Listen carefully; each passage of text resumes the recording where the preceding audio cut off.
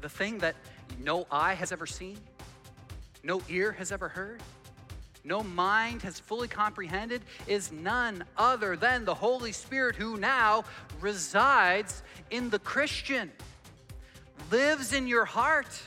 And do you not recognize the profound implication of what that means for us today? Welcome to the weekly sermon at Gateway. My name is Jason McNabb.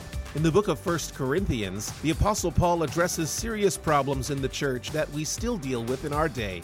And through this series, we're also learning how we can live for Christ even as we're tempted to live for ourselves.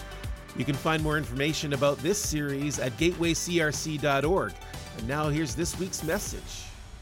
For those of you who grew up either reading or watching the Harry Potter series, you know that in Hogwarts Castle, there was a secret room called the Room of Requirement.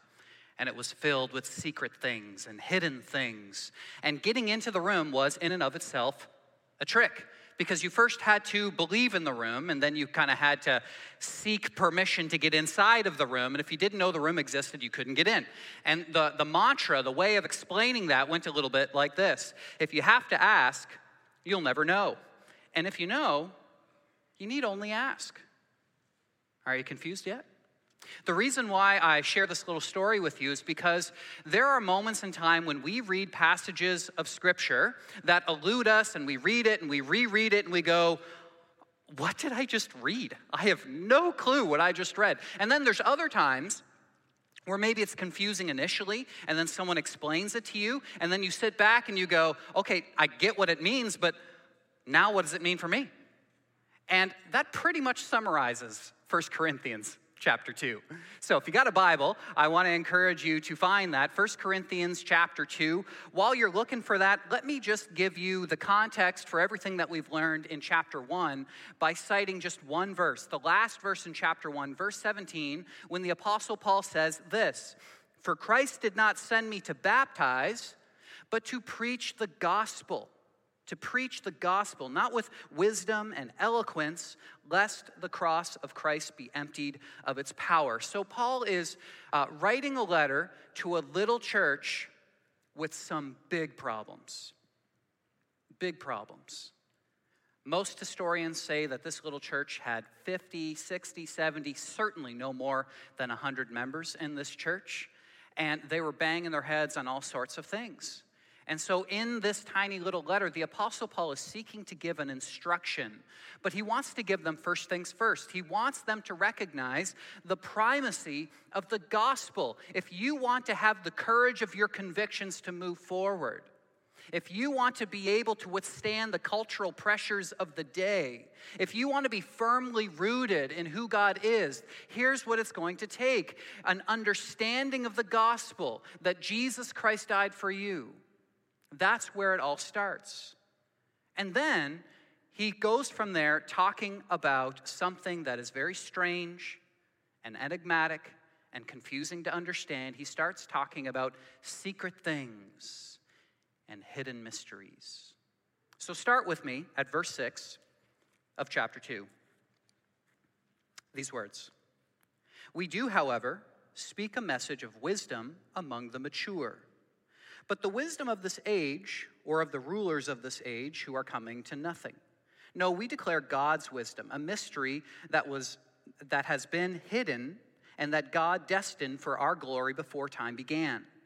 None of the rulers of this age understood it, for if they had, they would not have crucified the Lord of glory. However, as it is written, what no eye has seen, what no ear has heard, and what no human mind has conceived, the things God has prepared for those who love him." So, what's Paul talking about?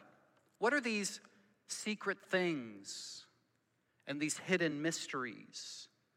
Paul says, listen, here's what you've got to know. Here's what I want to tell you. It's secret wisdom. It's a hidden mystery. No eye has seen it. No ear has ever heard of it. No mind has fully comprehended it. It's secret wisdom. What? What's he talking about? Like, is this some sort of like Da Vinci Code stuff? Is this kind of like the national treasure kind of stuff? Or like some sort of conspiracy where, if you add the fifth consonant of every word and the third vowel of every word, then it creates a new truth, a new secret hidden truth, and the hidden truth is revealed. What is he talking about? Secret wisdom, hidden things. In reading this chapter growing up, the words always eluded me. It was hard for me to understand. I didn't understand it. Now, admittedly, I'm a little bit more skeptical by nature, probably because of my upbringing, going from church to church to church, being exposed to a lot of name it and claim it theology. My mom's idea of a good weekend is watching the whole Left Behind series a couple of times, and Y2K and end of the world predictions and all those kinds of things. And so I was always very skeptical of hidden things, secret things. And then once I discovered the gospel for what it was, I fell in love with it, because what I discovered is that Jesus is just so transparent. He lives life in the open. Whether you are a Christian or an agnostic or an atheist or part of a different religion, no one questions the historicity of Jesus. His ministry was so public. Everyone recognizes that there's a man named Jesus Christ of Nazareth who lived, who ministered, and who died on a tree. And even after his resurrection, pulling off Easter, literally hundreds of people witnessed this, and they wrote the gospel in the time in which that generation lived. You know what that means? That means people can go back and refute it. Like, if you want to create a good conspiracy book, you got to wait at least a couple of generations. Then you write the book, because then no one's alive to actually refute it. But all these words are written within the lifetime of the original listeners and hearers and readers. So, admittedly, when I look at 1 Corinthians chapter 2 and I hear about hidden things and hidden mysteries and secret wisdom, I get a little bit standoffish. And I say, what's all this about? Clearly, there's something here that I don't fully understand. And maybe you feel the same way. So let's look at this a little bit. What is this wisdom of God? Here's the first thing that I put in your note sheet. The wisdom of God here is not of this world. It's not of this world. Look again at verse 6, if your Bibles are open. It says this: "We do, however, speak a message of wisdom among the mature, but not the wisdom of this age or of the rulers of this age who are coming to nothing." So he's making a comparison or a contrasting statement that there is a wisdom that the world supposes. Kings and princes and world leaders and even people today, they'll claim a certain wisdom, an inherent wisdom that they know that does not derive from the Word of God, and it brings them to nothing. It brings them to nothing. Human wisdom brings us to nothing. And then number two, the wisdom of God is not what anyone expected. No one expected this. Look at verse 8. It says, "None of the rulers of this age understood it, for if they had, they would not have crucified the Lord of glory." Once they saw it, they didn't understand it. And then look at verse 9, continues, "However, as it is written, what no eye has seen, what no ear has heard, what no human mind has conceived, the things God has prepared for those who love him." Now, honestly, when I heard this passage of Scripture recited when I was growing up, it was often in reference to heaven. Right? It's talking about heaven. No eye has seen it. No ear has heard it. No mind has fully comprehended. It's talking about heaven. One day we'll be in heaven. One day we'll see. But that is not what the Apostle Paul is talking about. Not at all. If you're taking notes this morning, I would encourage you to write down Isaiah chapter 64, verses 1 to 5. This is precisely what Paul is quoting. He's quoting an Old Testament text. You can go read the whole context later. But in essence, the prophet Isaiah is communicating to God, and he's saying, God, I want you to reveal yourself to the nations. I want you to show us your plan. I want to know and understand why you do the things that you do and why you allow things like this to happen. What's your plan? What's your goal? What's your motivation? I can't see you. I can't touch you. You're not tangible. And then within that context, he says this, "Oh, that you would come down and the mountains would tremble before you. Come down, make yourself known to your enemies. Cause the nations to quake before you." And then he says, "No eye has seen you, no ear has heard you, no mind has fully known you." That's what Paul is quoting. That's what he's referencing. And then he says this in verse 10. Verse 10, he says, "These are the things God has revealed to us by his" what? Help me out. What's the word? His Spirit. By his Spirit. So what is he saying? He continues in verse 11. He says in verse 11, for who knows a person's thoughts except their own spirit within them? In the same way, no one knows the thoughts of God except the Spirit of God. What we have received is not the spirit of this world, but the Spirit who is from God, so that we may understand what God has freely given to us. So what is this secret wisdom that no one understood and no one still to this day understands fully? I put it this way in your note sheet: the Word of God, the wisdom of God is none other than the Holy Spirit. The Holy Spirit. Paul says the thing that no eye has ever seen, no ear has ever heard, no mind has fully comprehended is none other than the Holy Spirit, who now resides in the Christian, lives in your heart. And do you not recognize the profound implication of what that means for us today? In fact, this is what we read in John chapter 14. Jesus says this, "But the Advocate, the Holy Spirit, whom the Father will send in my name, will teach you all things and will remind you of everything that I have said to you. I have told you now before it happens, so that when it does happen, you will believe." Now, I know. Not really what we expected. Maybe a bit of a letdown. No new secret wisdom, right? No new conspiracy or new written word that no one's ever seen before. It's just the plain old Holy Spirit, something we've known for a long, long time. Now, maybe some of you, admittedly, are pretty pumped up about this, but isn't it sad that we don't get as amped up as the Apostle Paul about the reality that the Holy Spirit lives and resides in the Christian? And if that's the case, what it means is we have not yet plumbed the depths of what it means and all of its implications that the Holy Spirit resides in the Christian. That we still don't fully understand what it means. Because Paul is not the kind of person who is underwhelmed by this. He is overwhelmed by this. So much so, every single time he talks about the Holy Spirit in his letters, in his epistles, he's kind of like a kid at a candy store. He gets giddy, he gets excited, he's filled with enthusiasm. Let me give you one more example of this. There's many, but Colossians chapter 1, verse 26, it says, "The mystery that has been kept hidden from ages and generations is now disclosed." Where? To the Lord's people. "To them God has chosen to make known among the Gentiles the glorious riches of his mystery, which is Christ in you." Christ in you, the hope of glory. So Paul tells the church in Colossae. He tells the church in Corinth. He tells the church in Galatia. He tells the church in Thessalonica. Do you want to hear something amazing? Something that no eye has seen, no ear has heard, no mind has fully comprehended?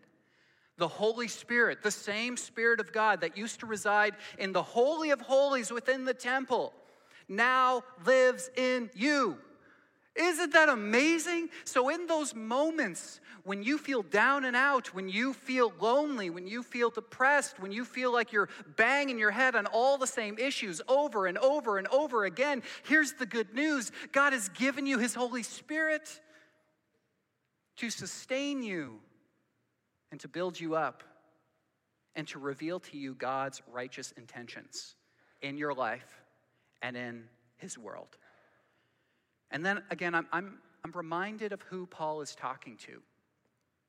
He's talking to a bunch of Christians in the city of Corinth, a place that today makes Las Vegas look a little bit like an Amish community, filled with sin, filled with sexual immorality of all kinds that we can't even imagine.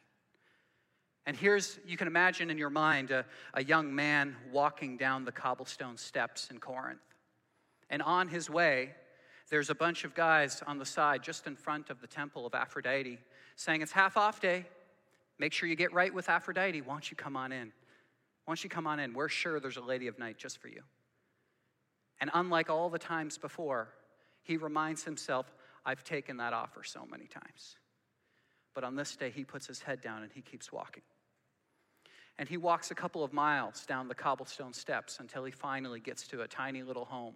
He goes inside, and there's a couple of dozen Christians, all of them feeling overwhelmed with the burdens of life. He slumps down in his chair, and he's hoping, he's praying that the pastor will say something, anything, that will alleviate the heavy burden that he feels upon his heart. The temptations that he's trying to overcome, the feeling of failure that he just keeps banging his head on all the same stuff. And he prays, Lord, give me the strength that I need. Am I cut out for this? Am I able to carry on? The pastor gets up to the lectern, and he's just about to speak. And then and there, a young boy bursts through the front doors. He runs to the front, and he gives a piece of parchment paper to the pastor. The pastor opens it up. They're whispering to each other. He starts reading the opening paragraphs of whatever is written on the top. And the more he reads, the more his eyes enlightened. He rolls it back closed. He says, everyone, listen. This is a letter from the Apostle Paul. And there's murmurs of excitement in the crowd. And he says, let me read this. And he begins to read. And it goes a little bit like this. The pastor starts reading the letter. Paul starts off talking about how he's heard about just how messed up this church is. And they're all like, yeah. And then he starts talking about how there are divisions among them. He says, there's like 50 of you, and there's 51 different divisions. And they're like, yeah. And then he says, there's things that you got to figure out. And they're like, yeah, that's fair. Tell us something we don't know, Paul. Tell us something we don't know. And then Paul says, let me tell you about this secret wisdom, this hidden wisdom that no eye has seen and no ear has heard and no mind has fully known. Listen, Christian, the Holy Spirit lives in you. He will give you what you need. He will lead you and guide you. He will strengthen and sustain you. And can you imagine those words in the eyes and the mind of a Roman or a Jew in the first century? It would have been craziness. Let me just show this to you. In the eyes of the Greco-Roman world, the kinds of gods that they were familiar with are Zeus and Poseidon and Aphrodite. These great, larger-than-life gods and goddesses who kind of just wind up the clock of life and then let it go. They don't have any interest in mere human beings. They have no interest in what we're doing. They just kind of play with us. Kind of like the same way that a 5-year-old kid might pick up an ant, and then you pluck off each of the legs of the ant, and then you lay down the ant on the ground, and it's, wriggling around, and then you get the magnifying glass, and you bring the power of the sun upon it until it cooks, or so some kids have told me. Right? That's their vision of these Greco-Roman gods. They're mighty, they're powerful, but they don't associate with humans. They have no interest in us. They have no thought about us. And even if you went down to the Jewish synagogue, let's talk about the Jews. If you went to the Jewish synagogue and you heard about the great God, Yahweh, what would they talk about? The power of God, the magnificence of God, the glory of God. They would tell you stories about when Yahweh, their God, brought the nation of Egypt down to its knees. And they brought upon it 10 plagues. And the people of Israel were able to leave freely. And then God parted the Red Sea, the Sea of Reeds, so that they could walk through on dry ground. And when the Egyptians tried to come after them, God engulfed them in the waters. Or the time in which they were standing before the great, magnificent walls of Jericho, and they went doo-doo-doo-doo, and everything went poof, and it fell to the ground by the power of God. They would talk about one of their forefathers, Moses, when Moses says, hey, God, I would love to behold your glory. And God basically said, you can't handle my glory. Like if you saw my glory, you'd blow up. We just can't have it. So here's what I'll do, Moses. You can hide behind the cleft of a rock, and there's going to be a tiny little sliver of space you're going to be able to see through, and then I'm going to walk by, and all you're going to see is my hind parts, whatever that means. You're going to see my hind parts. And that's exactly what happened. The presence of God went across. He witnessed the hind parts of God. He goes down the mountain, and he's filled with the radiance and the glory of God, so much so that the entire nation of Israel said, Moses, we don't want to look at you. Can you wear one of those like dog things? Can you wear one of those covers? We don't want to see you. You're freaking us out.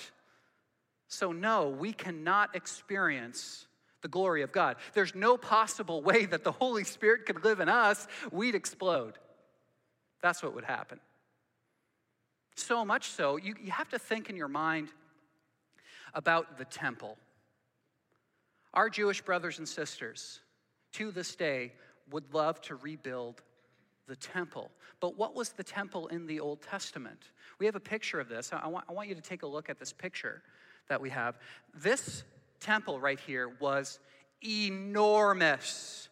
I know it's Super Bowl Sunday today, and so in the spirit of Super Bowl Sunday, you could fit 20 different football stadiums in this thing. That's how big it was. But if you can see all those outer layers on the outside, everything that's exposed by the sun, that's what's called the Gentile court. One thing we see is this temple is filled with barriers. Filled with barriers. So let's take a look at the next picture. And this shows the inside. So you can see on the top and the bottom, that's the Gentile court. That's the outside. If you look on the right side, this way for you, if you look on the right side, you will see the women's court. And women who were part of the people of Israel, they could only go there and go no further. On the left side, on the outer rim, you can see what is called the court of Israel. So all male Jewish people could go no further than that. They couldn't go any further than the exterior portion. Then even on the inside, if you were a devoted priest and you devoted your life to the priestly ministry, you could go into the priest court, but no further. No further. And maybe if you rose in the ranks as you devoted your life to the priestly ministry, from time to time, you could go to the holy place, just outside the Holy of Holies. And then finally, the Holy of Holies. And this is a place in which you had to be the great high priest. And even if you were a high priest, you could live out all your days and never go into the Holy of Holies. One man could go in one day a year at Yom Kippur, the Day of Atonement, and he would make sacrifice for himself and for all the people of Israel. One day a year, one man, that's it. And even when he went in, they had to tie a rope around him as he walked in because he's going before the kabod, the glory of God, and if God doesn't like what he sees, he's going to get smited down. Then they're going to be like, how do we go get him? Uh-oh. So if you got a rope tied around him, you go, oops, it didn't work for you. Sorry about that. So they just had to make sure that they could get him out. That's it. So it's filled, absolutely filled with restrictions. So once again, like, can you see now why a Roman Jew named Paul gets excited when he hears about the Holy Spirit living and residing in us? In us? It was unfathomable, beyond comprehension. And so let's just hang on to that thought for a second. Then comes along Jesus. And Jesus is meek and mild, and he doesn't fit the mold with respect to the Greco-Roman ideology of what a God is supposed to be like, or even the Jewish interpretation of what their God would be like when the Messiah would come, when he would overthrow the Roman authorities and, kind of like Jericho, cause the entire nation to turn into rubble and to fall down, and for them to take their place as sanctified priests in the world. But Jesus comes along, and he's meek and mild, and the Apostle Peter says he's not much to look at. You know, he's not chiseled and beautiful and all those things. He's not very attractive. He's not tanned and groomed and all those kinds of things. He doesn't fit the mold. He doesn't fit the mold. And it grieves the heart of Paul. And I think that's something that still resonates with us today. I did a little bit of research this week, and outside of the movies made by James Cameron, do you know that the 5 most successful movies in terms of domestic box office earnings are all superhero films? Avengers Endgame, Avengers the other one, can't remember the name, Spider-Man, Black Panther, Star Wars. All of them superhero films. And you think about what's going on in these stories, right? Avengers, you got Thor, you got Iron Man. They're filled with strength and power, and they can overcome the bad guys. And you got Spider-Man, and he's got his sixth sense, and he can leap over tall buildings, and he can beat up all the bad guys. And I just got to take a really quick sidebar from my buddy, Pastor Jason here. I love you, man. You're good. But one thing that you've noticed is that Superman's not on that list because Spider-Man is better than Superman. I'm sorry, buddy. God bless you.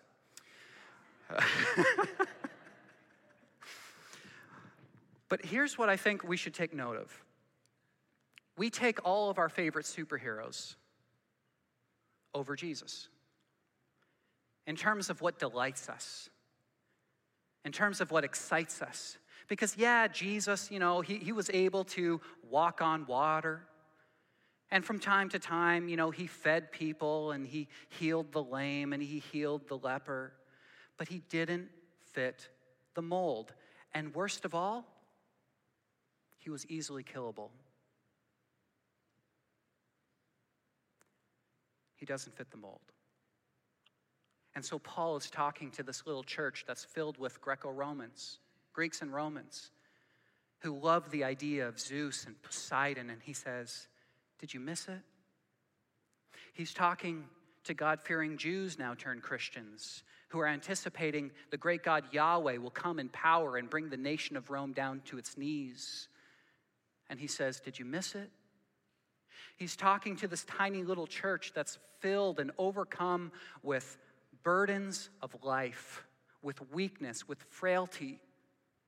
And he says to them, have you missed it?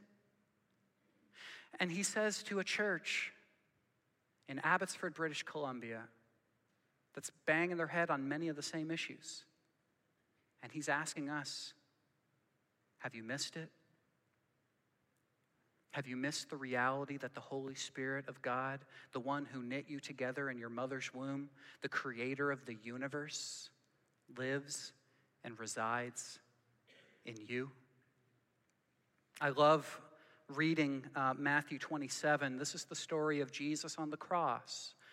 And it has an exact reference to what Paul is alluding to in 1 Corinthians chapter 2. Here's what happens. This is the end of Jesus' time on the cross. It says this, and when Jesus had cried out again in a loud voice, he gave up his spirit. He gave up his spirit. And at that moment, the curtain of the temple was torn into 2 from top to bottom. Why is it important to reference the curtain being torn from top to bottom as opposed to bottom to top? Because we know that there was a great earthquake that took place. And when an earthquake happens, everything pulls from the bottom to the top. But this is a reflection that God is the one who has ripped the veil in 2. What was the purpose of the curtain? To separate the broken, sinful people of God from the glorious, perfect, righteous presence of God. But now that Jesus has paid the penalty, the price of sin and death, the barrier has been removed. It's been removed so that we can be and abide with God. And so that's why Paul gets so excited. And we're eventually going to get to 1 Corinthians chapter 6 when Paul tells us this is the reason why we need to try to walk in righteousness, not so that we can earn our salvation. Jesus has paid for that, but so that we can walk with Christ and abide in him and be in his presence. And so he says this, do you not know that your body is a temple of the Holy Spirit who is within you, whom you have received from God? You are not your own. You've been bought with a price. Our bodies are temples of the Holy Spirit.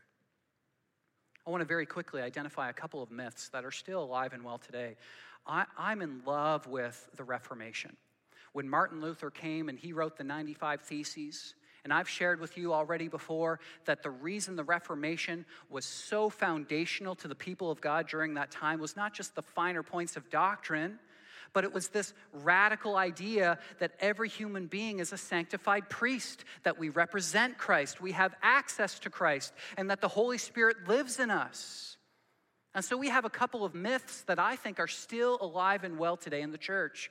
One of them is what I like to call the holy place myth. The holy place myth is the idea that the Holy Spirit, when the curtain was torn into two, it left the temple and it just came to churches. And now the Spirit of God is only in the four walls of this building, right? And that's why we say, here's the church, here's the steeple, inside here's all the people, right? But really what we should be saying is, here's a building, here's a steeple, and inside here's the church, people who are filled with the Holy Spirit of God. And so that leads to the second myth. There's the holy place myth. There's also the holy person myth. What's that? The holy person myth is that the person up here on this stage, that's me right now, I'm the holy person. I'm the priest. I'm the pastor. And you're all secular people. And you do your secular things. And you work, you farm, you teach, you run real estate, you run a business, you run stuff. And then if you do a really good job, you raise enough money and you bring it to the church so we can do more holy stuff. But that is not the case. We have to remove the sacred secular divide and to realize that we are all of us are sanctified priests. We represent Christ. We have access to Christ, and we are endowed with the Holy Spirit of Christ. Do we recognize what that means? So just like last week, for the rest of our time, I want us to roll up our sleeves and ask ourselves, what does it look like, practically speaking, to live this out on a day-to-day basis? And rather than tell you, I would like to show you. I've done some rendition of this a couple of years ago, but it was during COVID, and none of you were here, and I was all alone by myself, and you were in your pajamas. And so I want to flesh out something I've done with you before, but I want to draw out some more implications of it today. So today I brought along some things, some cool, fun things. We'll get to this guy in a bit. Here's a glove. Here's my Bible.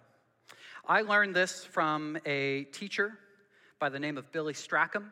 It's a magic trick, and I want to teach it all to you. I'm going to get this glove right here to pick up my Bible. Yeah, I know. You should be saying, ooh, amazing. Make sure we got space. Y'all see? Y'all see this? All right, but I need some crowd participation in order for this to happen, especially for those of you, grade 4, 5, 6, 7, 8. I need your help. We need to say with as much energy and gusto, glove, pick up the Bible. And then the glove's going to do it. So I need all of you to do it, but especially young people, I need your energy for this. Can you help me with this? Here we go. 3, 2, 1. Glove, pick up the Bible. Well, that's embarrassing. Hold on. What? Okay, so he said, you're too quiet. I'm just the messenger, okay? He said there needs to be more energy, and then he'd be willing to do this, but only if there's more energy and enthusiasm in what you're about to say, okay? So here we go. Second time. 3, 2, 1. Glove, pick up the Bible. Oh, my goodness, what an amazing glove. And when Billy Strackham did this for the first time, a little kid in the front said to him, "That's not the glove, that's your hand inside the glove." And he said, "Exactly. Exactly." Let me share a passage of scripture with you. This comes from John chapter 15, verse 5. Jesus says, "I am the vine, you are the branches. Apart from me, you can do nothing." Nothing. And so I put it this way in your note sheet. The reason why we have the Holy Spirit is so that we can bear good fruit. So that we can bear good fruit. And I feel like 1 Corinthians 2 and John chapter 15, these are the kind of passages that we give lip service to, but do we really believe it, like deep in our bones? Do we believe it with energy and enthusiasm and gusto that the creator of the universe lives in us? Like we might say things like, okay, I get it. Apart from Christ, I can't do the big stuff, the super duper duper important stuff. I can't bring someone to know Jesus, right? I can't cause my salvation, but there's plenty of things that I can do. But I went back this week and I checked the Greek of John 15, verse 5. And I checked out that word nothing. Do you know what the Greek word nothing means? It means nothing. You're welcome. I'll be here all week. It means nothing, nothing of eternal significance. That God is the one who made our bodies, He made our intellect, He made our mind, He made our lungs. He put together the world in such a way that it's fashioned so that we can live and breathe and have our being. He gave us our intellect so that we can interact with the world, and He sends us our Holy Spirit so that we can discern the will of God. God gave us everything that we need, and apart from Christ, we can do nothing. Nothing. So let's just try this on for size for a moment here. Let's just pretend that this glove right here is me or you. We'll just call it Jim Bob. Here's Jim Bob without the Holy Spirit. And here's Venom. Thank you for my children letting me borrow their stuff. And Venom in this moment, he represents Satan and his minions and the power and dominion of darkness. And so we're going to start a little fight here between Jim Bob without the Holy Spirit and Satan and his minions. Like a MMA fight. It's so fun. You're all here to watch. Here we go. 3, 2, 1, fight.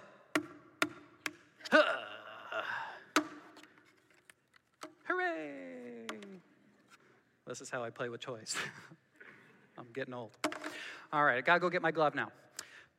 So as you can see, Jesus says, if you abide in me, and I in you, I will produce good fruit in you, and apart from me, you can do nothing. Nothing of eternal significance. You can do nothing. But then the Apostle Paul tells us that because of what Jesus Christ did on the cross, the veil was torn into two, the curse was broken. We can now enter into the presence of God once again. And not only that, Jesus Christ sent His Holy Spirit to live and reside in us so that we can discern the will of God. We can have the mind of God. We can grow in faithfulness and obedience and righteousness precisely because the Holy Spirit lives in us. Not because of anything that we've done at all, but because the Holy Spirit lives in us. You know, we think of what the Catechism says. Do you know what my heart says? That I will hate God and my neighbor. That's what my heart does.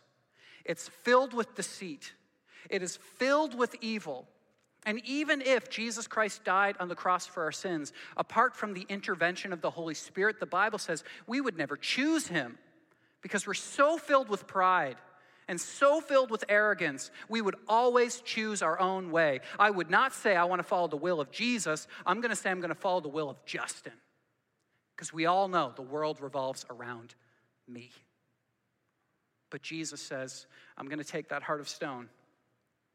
I'm going to turn it into a heart of flesh. So let's try this on for size. Round 2. Here's Jim Bob, filled with the Holy Spirit. And here's Satan and his minions and the dominion of darkness.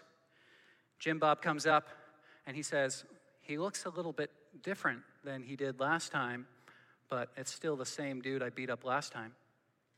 3, 2, 1, fight. Huzzah! Jesus says, if you abide in me and I in you, I will produce good fruit in you. Apart from me, you can do nothing. Nothing. Paul wants us to realize this because I think there's two profound implications I want to leave you with this week as you imagine me beating up toys. Here's what I want you to be thinking about, 2 things. Number one, perhaps the reason why we ask ourselves, even though we're walking with Jesus, where's the joy? Where's the peace? Where's the contentment that's been promised? Maybe the reason why is because when we face those temptations in our own lives and we succumb to those temptations, what we're doing is we are dragging the Holy Spirit through the mud with us. It grieves the Spirit of God, and he flees from those moments because he cannot associate with evil. He cannot associate with evil. And so if we want to see the Holy Spirit working and moving within our hearts, there is a call to obedience. Not for the sake of our salvation, Jesus paid for that. For the sake of our relationship with Jesus, to abide in him, to love him, to walk with him. Picturing in our mind the road of discipleship. Jesus is walking, I'm walking with him. And the reputation I receive is the dust of your rabbi Jesus is all over you because you're following Jesus and you're walking with him. That's the first implication. And here's the second one. Even in the midst of our sin, thinking back to this little church that's banging their head on everything, struggling with the realities of life, struggling with sin, struggling with temptations, the promise that Paul gives them. Do you notice where he goes? The very first 2 things he talks about. Number 1, I will bring you the gospel and the gospel alone. Jesus Christ has paid for your debt. And then number 2, here's the great mystery. The Holy Spirit lives in you. And there's nothing that you can do to be taken out of the palm of God's hands. He's got you. He's got you. Do you believe that?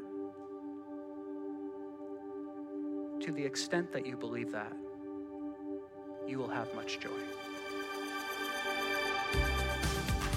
You've been listening to the latest message in our 1 Corinthians series, focused on learning godly solutions to the problem of sin in our lives. You can find more information about this series and our church's ministry at gatewaycrc.org. I'm Jason McNabb. Please join us next time on the Weekly Sermon at Gateway.